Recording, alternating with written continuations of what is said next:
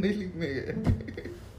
Okay, let's discuss what is the benefit of podcast. It's shit. Why?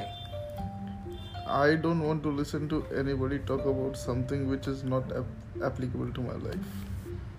But everything revolves around life. Everything is applicable in one way or the other. No, there is so much of information flowing around in this world. Information is available at the click of a button. You can just talk to the Google Assistant and he will let you know.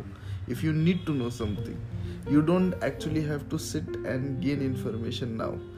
The problem of information was there earlier when it was not available at the click of a button. Today it is available. You should listen to Google and not to podcast. So that's another problem which has now been created, that it's too much information. What is it's something which you want, like a very curated sort of information, is where which you get in podcasts. And I think the good people of this world have been trying to solve this for ages. Wikipedia has been one of them successful. Google is trying to do it for almost 20 years now. I think they have some success. So believe them. Believe in them. But you want good sort of information. You want stories to be told. You want anecdotes. You want to know. This is the interesting information. Everything is available, but what's interesting, what might be very interesting, which I you think might we are not losing know. human connect here. If you want to know about Dadar Shivaji Park, go and sit in Dadar Shivaji Park. Make some old friends there. They will also get somebody to speak to, and you will also get information from there.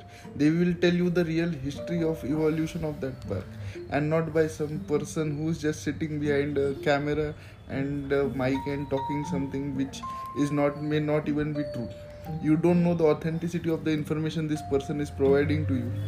But how will you even know in the first place that there's the other cricket club and the Shivaji cricket club, and there has been a rivalry going on in the history? You have to first read about it. You have to first know about at least some initial information, and then you, if it piques your interest, then you can go and like talk to more people about it. But the whole point of being is, if you don't know about Shivaji Park, why are you living in Mumbai? Are you from Mumbai? Okay, I think this podcast is about to end very soon. No.